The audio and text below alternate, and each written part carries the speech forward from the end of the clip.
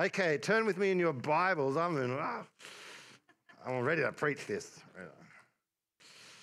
I'm glad you turned up because I would have preached it anyway. Hallelujah. I would have preached it and then run around and taken an offering for myself and said, hallelujah. But it is good you are here because I can minister and share what's on my heart for us, and then you can,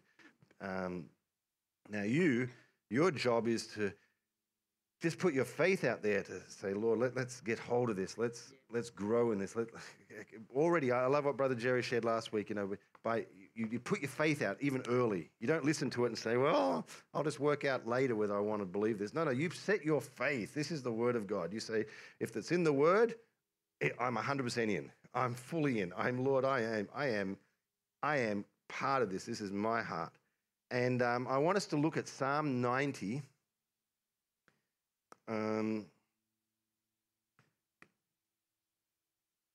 And I just trust in the Holy Spirit just going to guide us through how to do this, because he's got a great way of bringing it all together.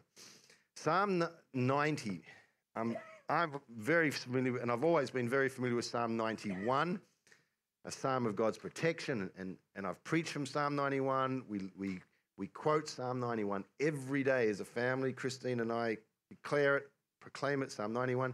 I have to say I was not as familiar with Psalm 90, because in the Psalms, they're just individual Psalms, so it's not like being really familiar with, Ephesians 4, but never having read Ephesians 3. That wouldn't make any sense, because it's one book of Ephesians which we've divided into separate. But, with Psalms, it's like, I can fully focus on a Psalm and not really be aware of what the Psalm is before or after. So, but just recently, the last few weeks, I have been drawn to this Psalm. When I don't know whether this happens with you or just me, because my, the teaching gift that's in me, whether this is just the way the Lord works with me. I'll read something, and I'm like, oh yeah, that's good. That's just nice. It's the Word of God, so you're not going to say that's bad.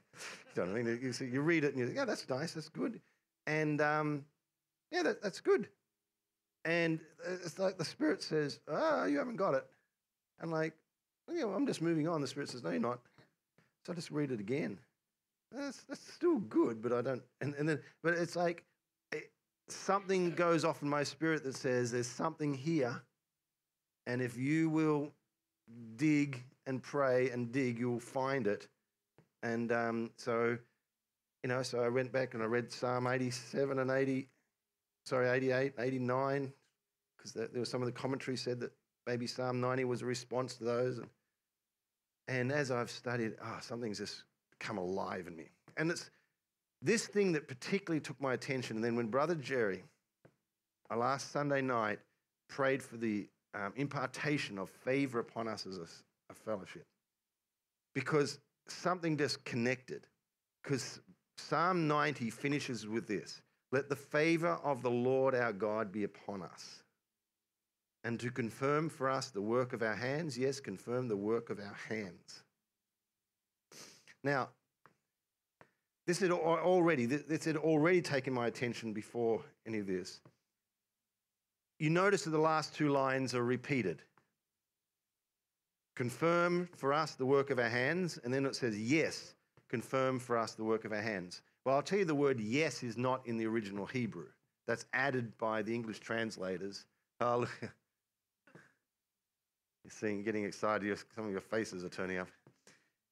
Yes, that word yes is not in the original Hebrew, because they put it in there in the English to try and make sense of this, because it's not something. Otherwise, you would read, do confirm for us the work of our hands, confirm the work of our hands, and you'll think, it's a typo. It's a little glitch. It's a repeat. So they put yes to show that it's on purpose. But you have to realize how ancient languages work with Hebrew and even the Greek language. When they were originally written, there was a how can I say this? Condensed space. Everything was, you didn't just have lots of paper free. You couldn't type lots of words. Everything was really important. So the languages were very condensed, and languages and alphabets were being developed. And so whereas we have in English, we call them uppercase and lowercase based on the printing press. Uppercase was the ones that you get from the upper. Have you ever not realised this, where we get the word uppercase and lowercase for capital? And it's because uppercase came from the uppercase and lowercase came from the lowercase when they did the first printing press. Okay, so just be grateful if they'd put the boxes around a different way.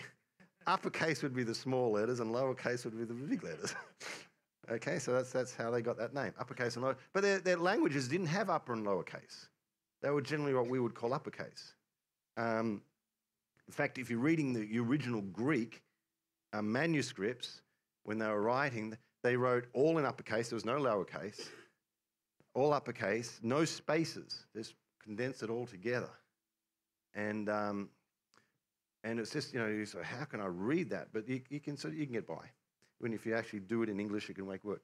Can you show the Hebrew, Jordan, or who's on the Josh? Sorry? Oh, no, the actual, I did a slide. There should be a slide with some Hebrew scrolls there. If that's not there, I'll just tell you about it. Okay, I had some manuscripts up here to show you what it looks like when Hebrew wrote it. And it's a little bit like when we first did texts. When the first text happened, everything was condensed again. Remember, you had only a certain number of characters. And you lost any ability to format your text. So what would happen if you said something that you wanted to be really important? You can't put bold and you can't put underline. You lost that. In fact, you lost a little bit of how, people, how do they know what I'm meaning? So they started putting something on the end, which is a colon and a dash and a closed bracket, which was people really old and say, what in the world is that? That was the first emoji. You know what I mean? The colon for the eyes, the dash for the nose, and you look on the side, it's a smiley face. So if I said something and put that on the end, I'm happy. But if I put an open bracket, I'm unhappy. If I put something, and they had all these phrases and then... So why did they do that? Because in sending a text, you couldn't put a bold or you couldn't put an underline. You couldn't do those things. So we had to use other things. So what do you do in a language where when you're writing it down, there is no bold, there is no underline. You can't even do uppercase letters to say, I'm shouting this, because if everything's uppercase, we're shouting everything. So what do you do in that language? How do you bring emphasis? And there's no punctuation. They didn't have punctuation, so you can't put exclamation marks. You've got a language which you want to express something, but you can't use the normal language. So one of the methods that used in bringing emphasis is repetition. If you ever see something repeated in the Bible, it's often because they're trying to bring your attention to it and to get you to say, oh, that's really important. Or I'm trying to say this with great emphasis. And sometimes they're trying to build. And it's used in Hebrew poetry. There's a sense of emphasis. They'll repeat lines, but put it a little bit different. That's a sort of a building an understanding and building a concept. But when they just repeat the same word, it's often because they're trying to, like that's like putting it in bold or putting an underline. And there's a sense where they're trying to say something. That's why when Isaiah saw the vision and he saw the angels around the seraphim and they're going, holy, holy, holy. The idea is everyone reading that realizes this is a really big thing to be saying. Don't just think of holy, think of holy. Oh, say it 3 times. Can you imagine what, so you've got to stop and you've got to see how big this word is, how great is the concept, how large is what's being said, because it's said and repeated. The repetition means over. So I've always known this. I already had, before I'd studied the last few weeks, I already had this highlighted in my Bible, the fact that it finishes with a repeat. It says that the psalmist, in writing this, really wants you to pay attention to this. It's really important. It's got his whole attention. He finishes with it, and if he could do it today, you'd put it all in uppercase and underline it in bold, right? You know, you'd only write it once, but you would do a whole lot to it so that when you could see it, when I get to this, my eye is drawn to it. I say, well, he really wants me to pay attention. This line has got to stand out from the other lines. It's really important. And you look at the importance, it says, confirm the work of our hands. And like, I can see why you want to put that in bold and uppercase. No, you think, that's not one of the best known Psalms, songs, verses that I can think of. I can think of 100 things more punchy to finish than this. So that's what began after Brother Jerry shared and talked about the impartation of favour. It was like, this is why this was meant to be something that was really so important. Then the second part, and this is something I hadn't picked up on, probably was aware of it, but just, you see things and you don't realise the significance. I know that just about, when I think of a psalm, we all know who wrote the Psalms. Who wrote the Psalms? David. King David wrote the Psalms. But we know he didn't write them all, but he just wrote all the ones that I think of, like Psalm 1 through to Psalm 150. I actually don't know the ones he doesn't write. I'm sure he wrote most of them. But there was other people I found. We were doing our life group, and I was reading the other day. And let me see, I think it's Psalm 89, and I sent this in our life group chat because Ethan is in our life group chat, and it says Psalm 89 is a mascule of Ethan, the Ezrahite. I said, Ethan, you wrote a psalm. I didn't know that. I knew David wrote psalms, but I didn't know Ethan wrote a psalm. Well done, go Ethan. And Psalm 88 was a mascule of Heman, the Ezrahite. Go Heman, who would know? Psalm 87 is a psalm of the sons of Korah. Okay, so there's others. But then Psalm 90 is written by Moses. I'm like, I sort of think, if someone had challenged me in a Bible quiz competition, I probably might have known that, but I wouldn't have known which psalm, and I wouldn't have put much significance on it. Something interesting that I only learnt this morning, driving over in the car, I had Caleb and Brooke with me, and we were talking about this, and Jordan. Oh, don't forget your shot. Always remember Jordan. And Caleb said, I think Psalm 91 was written by Moses as well. He said, I've heard that. I can't remember. I've never studied it, thought. And Psalm 91, if you look at it, it doesn't have a written by. And so I thought, so I actually did a quick check and looked up, just when I got here first thing this morning, I looked up by Charles Spurgeon's got the Treasury of Psalms, Treasury of David. He does an amazing commentary on Psalms, and he starts off Psalm 91 saying that some of the original sort of Jewish scholars, they said because there's no name given for Psalm 91, you're meant to presume that Psalm 90, the name Moses continues on to Psalm 91. So Psalm 90 and 91 are written by Moses. They said you can't be certain of it, but it is a possibility. So possibly Moses wrote Psalm 90 and 91, which would make a bit of sense to me because they both start very similar, and I can see why that would be. But that's not the important thing for the moment. Psalm 90, though, is written by Moses. What sort of psalm would Moses write? Now, most people think, psalms are pretty easy to write. You say, praise God, glory to God, life's tough, the enemy comes, but I praise God and we get the victory. Psalm written.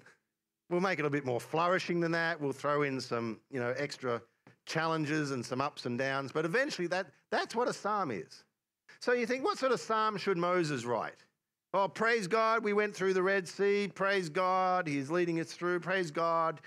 And then I read Psalm 90 and I'm like, whoa, what is happening with this guy? First, I was reading it and without really thinking that Moses wrote it, and I was thinking, what is happening with this person? Then I'm looking at it in light of, well, what is Moses writing? Then I've spent a bit of time thinking about and going back and looking at the life of Moses and at what stage of his life he was at and what he was thinking and what was going through his head that he would come and write a psalm like this, and what was happening that he would get to verse 17 and say, this is the summary of my psalm, what I'm writing. It's the fact that the favor, he says, let the favor of the Lord our God be upon us, and let him confirm the work of our hands. Let him confirm the work of our hands.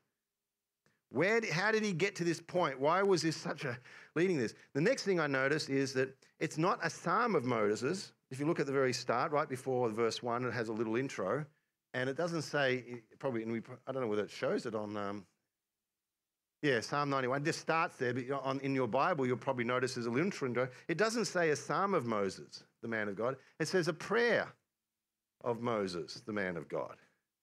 This is not a song, this is a prayer. That last part is the summary of his prayer. And if you look at it, it says, and let the favor. It's actually a request. It's something he's crying out. This is something he is crying out for. So I want us to take just a moment, get back into Moses' mindset, where he's at and what he's going through, what he's facing, then look at this and find out just why this is so important. Because this was a psalm written up until the people were about to step into the promised land. Because that was Moses. Moses' life finished when they went into the promised land. This was a psalm to launch the people into the promised land. And we, as Christians, according to the New Testament, it says, hey, our life is just like entering that promised land, laying hold of all the provisions that God has got, driving out the enemy that's in that place, just the same as they went into that promised land, we go into our promised land. This is the prayer for the people about to go into the promised land. So it's very significant for us. And why did he shout this last line? Why was this so important to him? So we go back and we'll look at Moses and we'll start to think about some things from Moses' point of view. When I studied Deuteronomy many years ago, 20 years ago, I started, this process, and I just got this impression. See, Moses wrote the first 5 books of the Bible, called the Pentateuch, 5 books. And it's the story of creation, and then the story of Abraham being chosen of God. Then it's the story of the children of Abraham's literal children. And then eventually you had Abraham, Isaac, and then Jacob. And then Jacob had 12 children. And the 12 children and their descendants, and those 12 became known as the tribes of Israel. Each of the names of the children became a tribe, except Joseph. How many remember the tribe of Joseph? Have you ever heard of the tribe of Joseph? Was he one of Jacob's children? Have you ever wondered how come Jacob didn't get no tribe? No one's ever thought of that? Because Joseph had 2 children, and they became half tribes. So there's actually 13 tribes of Israel, 11 and 2 half tribes. I think they're Manasseh and Ephraim, if my memory is right. So I think, what in the world has that got to do with anything? It's important. You need to know it later. Tuck that away. You need to know that. So then, but then Jacob and his children and his descendants went down into Egypt, where they were for hundreds of years, 400 years, and they grew large. And the Egyptians started to be quite concerned. They said, so they put them into bondage, put them into slavery, made them with a harsh slavery. And eventually the children of Israel began to cry out to God, set us free. And God came to a man called Moses. And he said, you're going to be the one I've chosen to set the people free. And so Moses went to Pharaoh, and Pharaoh said, yeah, you can take all our million slaves and walk off and we'll just get by. No, he said, you're not taking our slaves. He said, and if you've got this much time to talk about things, about going free, we'll make life harder for you, just to make sure that you don't talk about this again.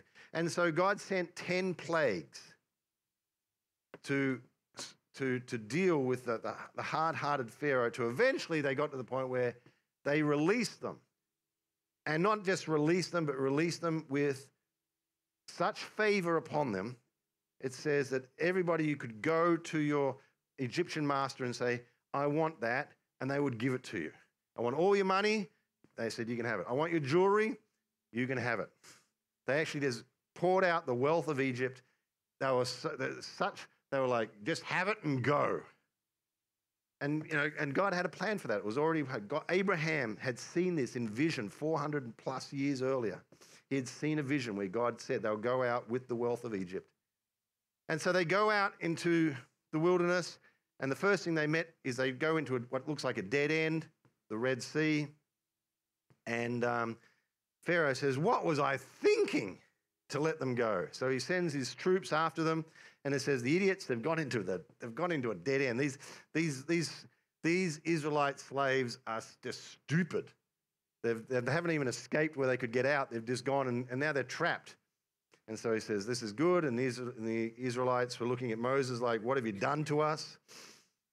God sent them a pillar of fire by night to watch over them and a cloud during the day. So he says, I'll take care of you. And when the troops came, God moved the fire and just put it before the Egyptians so they couldn't get through. They couldn't do anything. And then during that night, God told Moses, you take this rod that I've given you, hold it over the ocean, hold it over the waters, and it parted. And then God sent a wind to dry it. Because, if you just open it up, it's going to be wet and muddy. He dried it, made a path through. And the Psalm says that God saw a path through where there was no path. Everyone else has saw water. God said there's a part here where if you come here. So everyone else saw a dead end. God said that's the entrance into the promised land.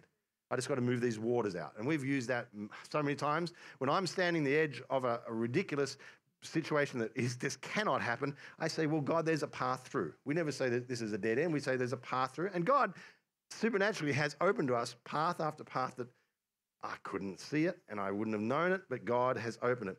So they come through. And now they're about to go into the promised land. Moses is leading them. The people are a little bit grumpy.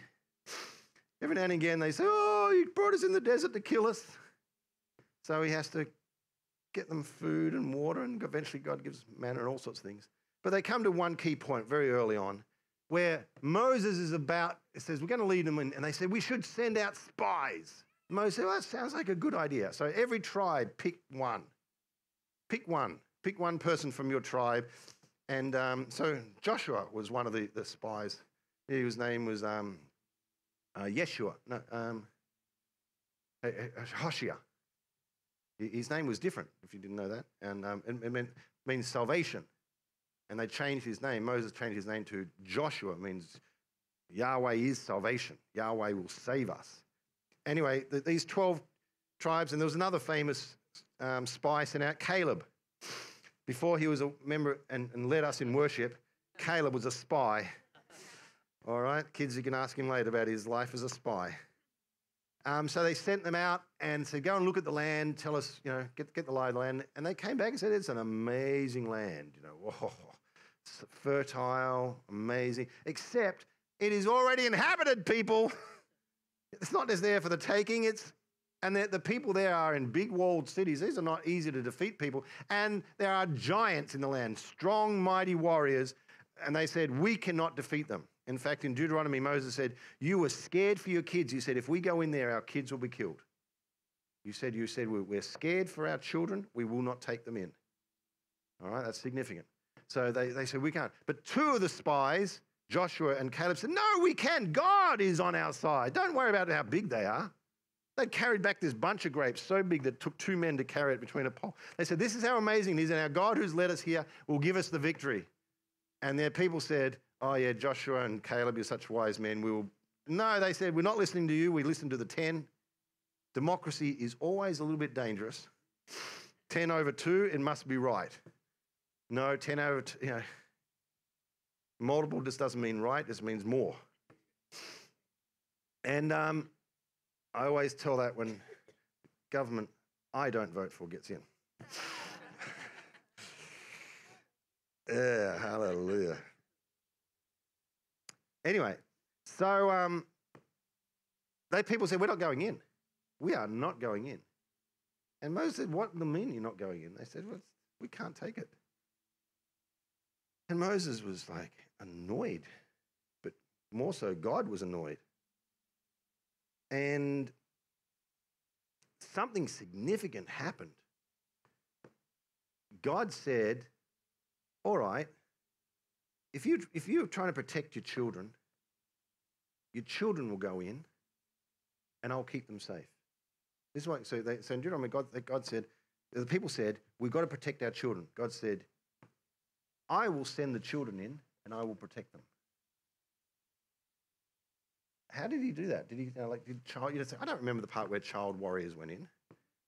He said, we'll wait 40 years till all the children have grown, and I will see to it that everybody over the age of 20 dies in that 40 years. And then I will take the children and I will take them in and they will get the victory. But you won't get the victory. You did this because of fear, but you won't see it, but I will do it for your children. So for 40 years, they wander. God says, okay, they went around the mountain 3 times. It says, God says, enough of this. Back out into the wilderness. Out there, they had to get manna to feed them. They had to live for 40 years. They had to follow the cloud by day and the pillar and the fire by night. They'd camp as long as God said camp. And then when the cloud would move, they'd pack up and move. They couldn't travel any distance away from because the manna was just there. It was just a very confined movement through. But God gave them favor and protection and watched over them. But they couldn't conquer the land there. God told them, you are not to conquer these nations because these nations I've given. Your nation, your land is on the other side. You've got to wait till you get on the other side. Then you can conquer. Then you can own. But you're not allowed to conquer these nations. You've got to walk through. You've got to pay for what you're taking and using and the way through. In the meantime, something else happened, something very significant. There was a point where the Israelites were out in the wilderness before all this had happened, and they had no water, and they cried to Moses, and they complained and murmured and said, you brought us out here to kill us, there's no water. God said to Moses, I tell you what you do, I want you to take that rod, remember that rod that you put out over the Red Sea? I want to take that rod now, the rod of God, and I want you to hit a rock. I want you to strike a rock. Now rocks, to me it's just a rock, but a rock, it was very symbolic in the Old Testament, very symbolic in their thinking. A rock meant God. Who is your rock is the phrase. In fact, Moses leads them in a song, not just the psalm, but he actually wrote a song in Deuteronomy, a song, we'll get to it in a minute. He wrote a song, and in that he talks about the rock. The rock, God is our rock, and the idols are not our rock, but when we trusted in those rocks, it's all about rocks, rock, God, false gods, true gods. So when God said, hit a rock, he said, hit me, and I will supply. And it was a picture, because in the New Testament it talks about the fact that Jesus is our rock, and God was saying, I'm just giving you a little picture. One day I'm going to send the rock, and you're going to hit him on the cross, and out of him will pour all the life that you need. And so Moses is like, yeah, hit the rock, and the water comes out, and everyone's happy. A little bit later on, the people are murmuring again, because they're at another place, there's no water. And Moses is annoyed. And it says, Moses said, well, do you want me to give you water again? Because God said this time, he said, Moses, I'll tell you what to do. Speak to the rock and water come forth. And it says Moses came and he said, how long do I have to put up with you guys? Do you need me to give you water? I don't think Moses has given anybody water personally.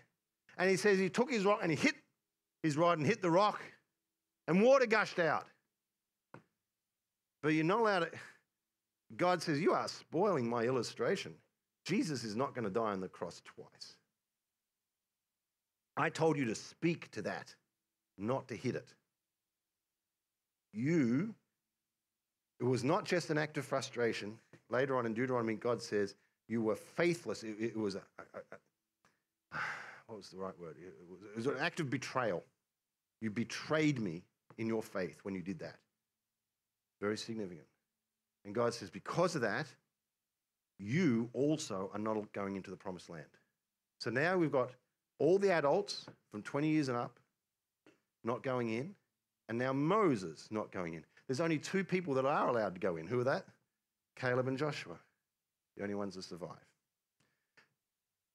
something happened in Moses. And when you read through the book of Deuteronomy, so Genesis, Exodus, Leviticus, Numbers, talks about that, talks about the building of a temple, a tabernacle, about the giving of the law, all those other things. And then Deuteronomy means second, the second telling.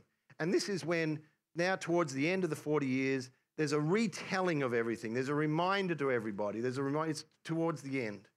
And if you read Deuteronomy, and this is my opinion, I think Moses is grumpy. I honestly think he's grumpy and unhappy with how things have gone. He's very mad with the people. Because, well, just read Deuteronomy through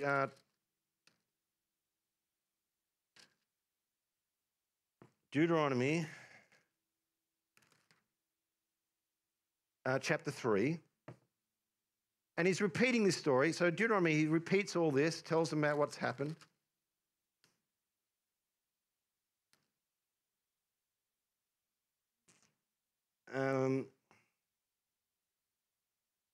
Verse 23. And then he says this to the people. I also pleaded with the Lord at that time, saying, O Lord God, you have begun to show your servant your greatness and your strong right hand. For what God is there in heaven or on earth who can do such works and mighty acts as yours? Let me, I pray, cross over and see the fair land that is beyond Jordan, that the good hill country in Lebanon. He says, please let me go into the promised land. This is Moses pleading with God. Please, please, I've seen your goodness. I've seen your great. Please, I just want to go in. I just want to go in. And he's telling the people this. But the Lord was angry with me on your account. On your account. And would not listen to me. And the Lord said to me, enough. Speak to me no more of this matter. Wow. How often had he spoken to God? Please, please let me in. Please let me in. God said, stop asking me. You're not going in. Whoa. And he says, he wouldn't let me in because of you. Did you hear that? Mm-hmm. I heard that. Mm-hmm. Yeah. Yeah. Mm-hmm. Deuteronomy chapter 1. A lot of the things I've said came from Deuteronomy chapter 1. But let's just have a quick look at it. We'll just read verse 37. You can go around. This is where it talks about Caleb and Joshua. It talks about the children not going, and all the rest.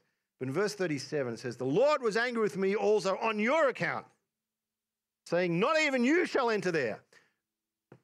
Can I just ask, does anyone remember why Moses was not allowed in?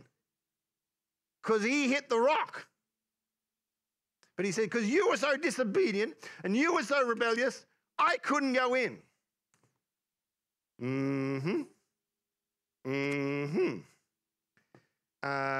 Chapter 4, verse 21. If you think this is just a short, this is anomaly. Verse 20. The Lord God has taken you and brought you out of the iron furnace from Egypt to be a people for his own possession as today. Now the Lord was angry with me on your account and swore that I should not cross the Jordan and I should not enter the good land which the Lord your God is giving you as an inheritance. For I shall die in this land. I shall not cross the Jordan, but you shall cross and take possession of this good land.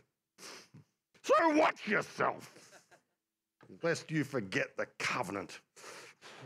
He's mad with his people. They've robbed him of going into the promised land. Why is he not going into the promised land? Anyone remember? Because he struck the rock. But they forced him into it. Sorry, what was that? The devil made me do it. Well, he's talking about the people, but that's probably, maybe it's a similar sort of thing. I don't know what your family's like, but if you want to say the devil made me do it.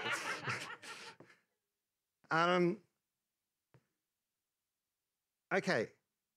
Angry, upset, rebellious people. And he doesn't see, they keep murmuring and complaining and whining in the 40 years. People's hardly learned the lesson. Only 2 people are doing a decent job, Joshua and Caleb. But this is something I hadn't taken into account. Do you know how old Moses is? Well, we know how old he was when he died, and we know he spent 40 years in the wilderness. So if you're any good at maths, you will be able to work this out. Let's go and look at Deuteronomy 34. Verse 5, Moses, the servant of the Lord, died there in the land of Moab according to the word of the Lord. He buried him in the valley of the land of Moab, opposite Beth Peor, but no man knows his burial place to this day. Although Moses was 120 years old when he died, his eye was not dim, nor his vigor abated. He was full of life. He could have kept going. That's what it's saying. He did not die because he was old. He was ready to go into the promised land. He died because his time was cut short. 120. He's no wuss. He's strong. A 120-year-old man who's strong, full of vigour, can see clearly, hear clearly. He's good. Do you know what I mean? He's not old and frail. He's full of energy. How old were Joshua and Caleb by this stage? Well, we know about 5 years into being in the promised land. See if I can find it quickly. Caleb was 85.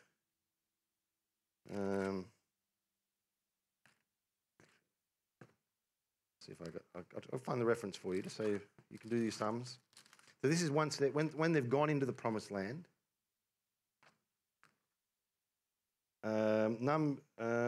Joshua 14, verse 7.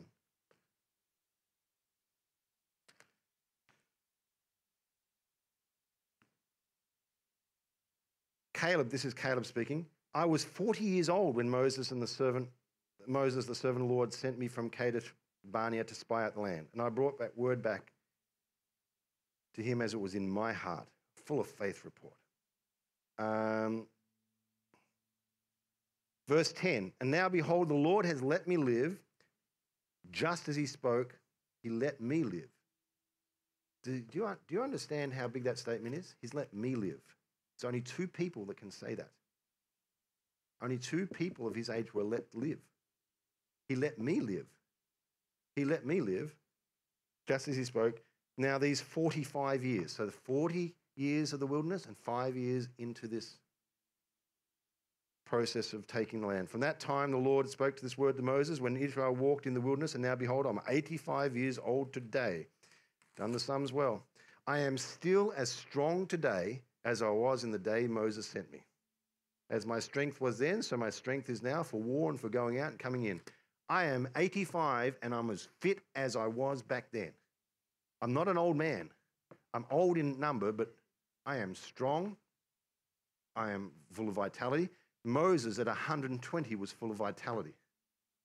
What was the average expected lifespan of people? Obviously, living to 85 and being strong was not unusual. In terms of, was not like never heard of, 100, 110, 120. That was what they expected. What would it be like? And this is what I don't want to, sorry to have to make you think about this, but what would it be like to live amongst a group of people that were dying healthy and strong next to you, left, right, and centre? Because everyone above the age of 20 in the next 40 years died. Not weak, not old, in the prime of their life, dying. I'd never thought about it. At the end of 40 years, Moses is in not a good headspace. His whole generation has died around him.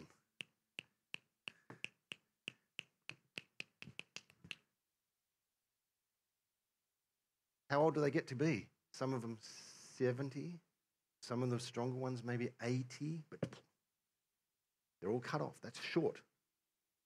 They're all cut short. They're all cut short. They're all cut short. And he's watching this. He's seeing the fruit of their rebellion around him every day for 40 years. It's not just something that he heard about. I just heard about it and then I just skipped forward 40 years. It's happening in the camp all around him. And it also, he sees the children growing up who are meant to go into the promised land, grumbling and complaining and murmuring and being taught unbelief by their parents. He's in a bad way. And he says, the only reason I'm not going in is because of you guys, because of your lousy faith. Gets to the end, something's got to change. Something's got to shift. First of all, he writes a song for them. But the song's sort of a little bit out of where he's coming from. Deuteronomy 31.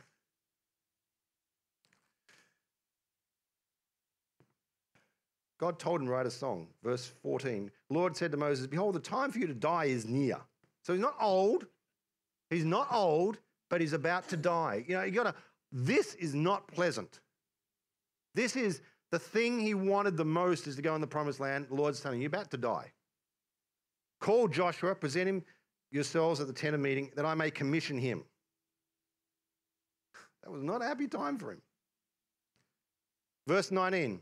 Now, therefore, write this song for yourselves and teach it to the sons of Israel. Put it on their lips in order this song may be a witness for me against the sons of Israel. For when I bring them into the land flowing with milk and honey, which I swore to their fathers, and they have eaten and are satisfied and become prosperous, then they will turn to other gods and serve them and spurn me and break my covenant. This is not happy. Hey, when you get in there, it's going to be amazing. He said, you'll get so rich and prosperous, you'll just turn to the other gods. I know what you're like. When you come about, when many evils and troubles have come upon them, this song will testify. If you will sing this song, you will remember what I'm trying to tell you. For I've known their intent, which they are developing today before I brought them into the land which I swore. So Moses wrote this song the same day and taught it to the sons of Israel. He wrote a song in one day.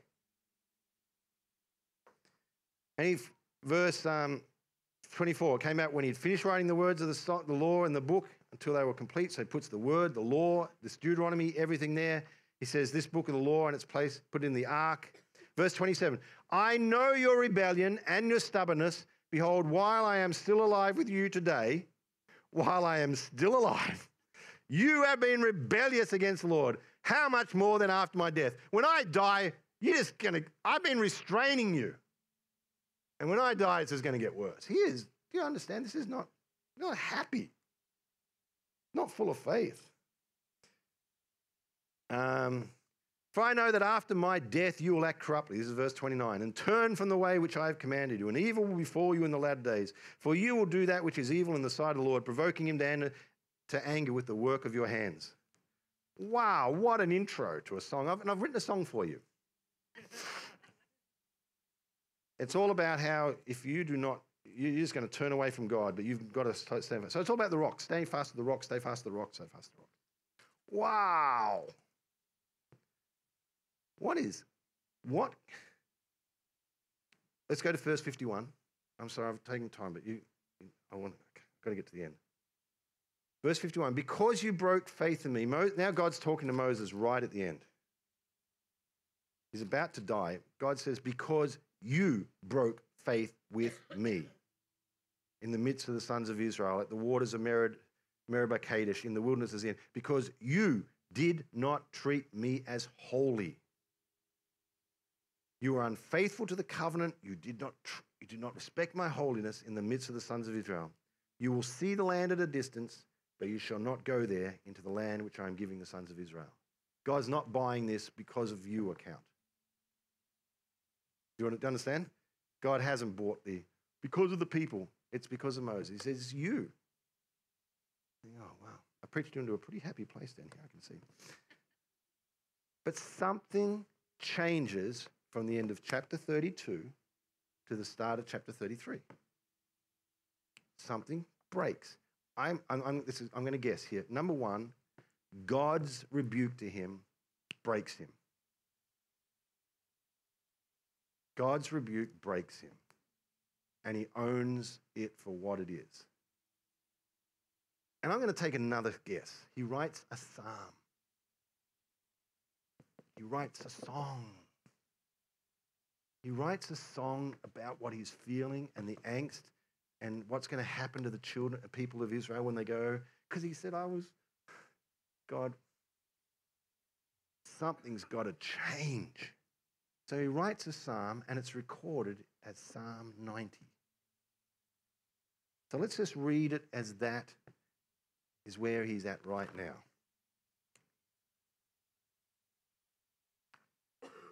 He says, God, and can we bring this up in the New Living? It might just make it a little bit easier. Being poetry, it's always a little bit hard to read in a tougher translation.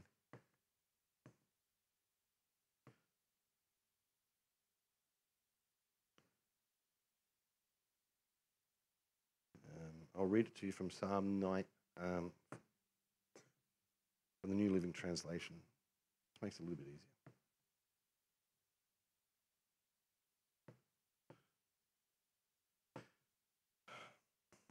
Sorry. Technology is hard sometimes. A prayer of Moses, the man of God. Lord, through all the generations, you've been our home, or you've been our dwelling place. Think Psalm 91 now. Think of what Psalm 91 means. Lord, you've been our safe place. Before the mountains were born, before you gave birth to the earth, the world, from beginning to end, you are God. You're the creator God. You created it all. And you know what? You turn people back to dust, saying, return to dust, you mortals. He's talking a lot about death in this first part. Do you understand why? Death is a big part of where he's coming from, what he's doing. And he says, God, I don't know whether you realize, to you it might just seem like nothing. Like our time on earth is like an instant. To someone, 1,000 years is like a day to God. And this is what he said, God, you might not realize that the difference between 120 and 70 years is maybe nothing to you, but it's a lot to us. You turn people back to dust, saying, return to dust, you mortals. For you, 1,000 years are as a passing day, a brief as a few night hours. You sweep aside people like dreams that disappear. They're like grass that springs up in the morning. In the morning it blooms and flourishes, but by evening it's as dry and withered. We wither beneath your anger. We are overwhelmed by your fury. You spread out our sin before you, our secret sins, and you see them all. We live our lives beneath your wrath, ending our years with a groan. For 40 years, they are constantly reminded of that sin. 70 years are given to us. Some even live to 80. But even the best years are filled with pain and trouble. Soon they disappear and we fly away. Some people say that's how long God has given to people to live on the earth, 70 to 80 years. No, that's nothing to, 120 was what Moses did and he could have kept going. The 70, 80 was the judgment people. They were dying before their time. That's why it was significant. Who can comprehend the power of your anger? Your wrath is as awesome as the fear you deserve. Teach us to realize the brevity of life so that we may grow in wisdom. Now remember the prayer part. He's just poured out his heart. Oh Lord, come back to us. All I've seen for 40 years is the result of judgment. All I've lived with the guilt of what I've done, tried to blame the people for 40 years. Oh Lord, come back to us. How long will you delay? Take pity on your servants. Satisfy us each morning with your unfailing love, your chesed love, your loyal love, so we may sing for joy to the end of our lives. Give us gladness in proportion to your former misery. Replace the evil years with good. Lord, turn this thing around. Turn this thing around. Let us, your servants, see your work again, and let our children see your glory. God, do something. We cannot go on like this. We cannot go on like this. We cannot go into the promised land in this current mode. Do something, God. Change it. We cannot live like this any longer. So what does he call on? May the Lord our God show us his favor and make our efforts successful. Oh, God. It's been a disaster up till now. Turn it around and let everything we put our hand to work and prosper and do good. Turn it around, God. Turn it around. Turn it around. Moses said, in order, we can't go in this current status. We must go into the promised land, and we must have this status on us. And the status is that God actually says we're favored. Favored. It is a total transformation. It's now a new designation, a brand new label on us. Favored. Favored. What does it look like for the children of Israel to walk in under this favor canopy? He says, then maybe you could read Psalm 91 and you'll find out what it looks like. We walk in, and when they rise up against us, his angels gives us protection. This is a people now full of protection, full of blessing, full of the goodness of God. They're full of God. I'm not going to do it now. We'll explore it maybe next week or whenever God gives us time. He goes on. Remember I said that was the end of chapter 32? He dies in chapter 34. What does he do in chapter 33? He pronounces a blessing over every tribe. He pronounces favor over them. He pronounces blessing over them. He declares what God is going to do. When I read that, it's like a different man is writing this. He has just written a song of Mr. Angry Pants, but he comes to Deuteronomy 33 and he begins to pronounce over every. He speaks to them with such hope and such excitement and such expectation about what each tribe's going to do and what they're going to prosper in and how well they're going to do. Something has happened. He said, Lord, favor. Favor has come to this people. Favor is not just a nice thing that we should say, oh, that'd be nice to add. We need favor to go into the promised land. It's how God intended us to walk. It's the life he gave to us. It's who we are. We are God's favorites.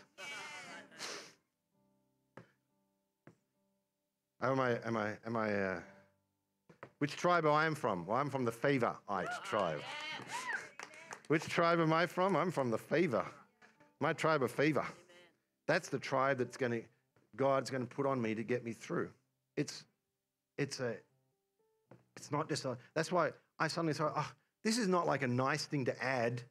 This is an essential thing. Moses said, until God, he said, we must see this favor. We must see you look upon us with beauty and change. There's got to be a change in the way that you look at us, God, so that everything we do works. Everything we put our hand to works. We've got to go in, because when we face the enemy, we've got to be able to bring him down. When I face sickness, I've got to be able to see sickness go. When I face lack, I've got to see provision come. When I see the enemy working, I've got to see him broken and his chains broken off people. I've got to walk in his favor. I've got to have that favor. That favor is going to get me through. And God wants us to be his favorites. That's who we are. And that's not like, oh, you're just full of yourself. No, I'm wanting to get the work done. I'm not going back to be a Deuteronomy 31 to 32, chapter 1 to 32, grumpy, humble, angry, seeing death and I'm walking in the favor. Amen. I'm going into that promised land. There's something has changed. Something has worked. Okay, thank you for allowing me to preach long to get that out. Hallelujah. I don't think I could have just done the end part without doing the first part. So please stand with me. Hallelujah. Thank you, Lord. Hallelujah.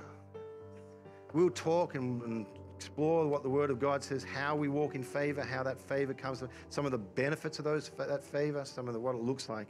But we are ultimately here to take favor and use it to impact our world this week. Hallelujah. I want you to just begin to say over my world. Speak to your world. What are you facing this week? Say, I'm bringing the favor of God into that situation. Hallelujah. I am going to see. Hallelujah.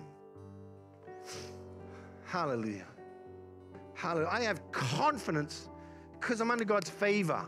I'm expecting life. I'm expecting answers. I'm expecting the enemy to be driven out.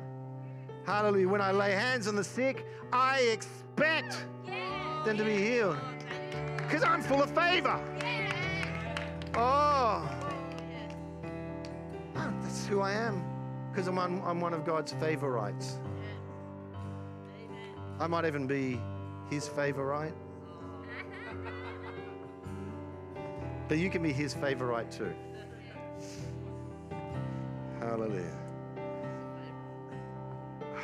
And it literally means that God literally smiles on them.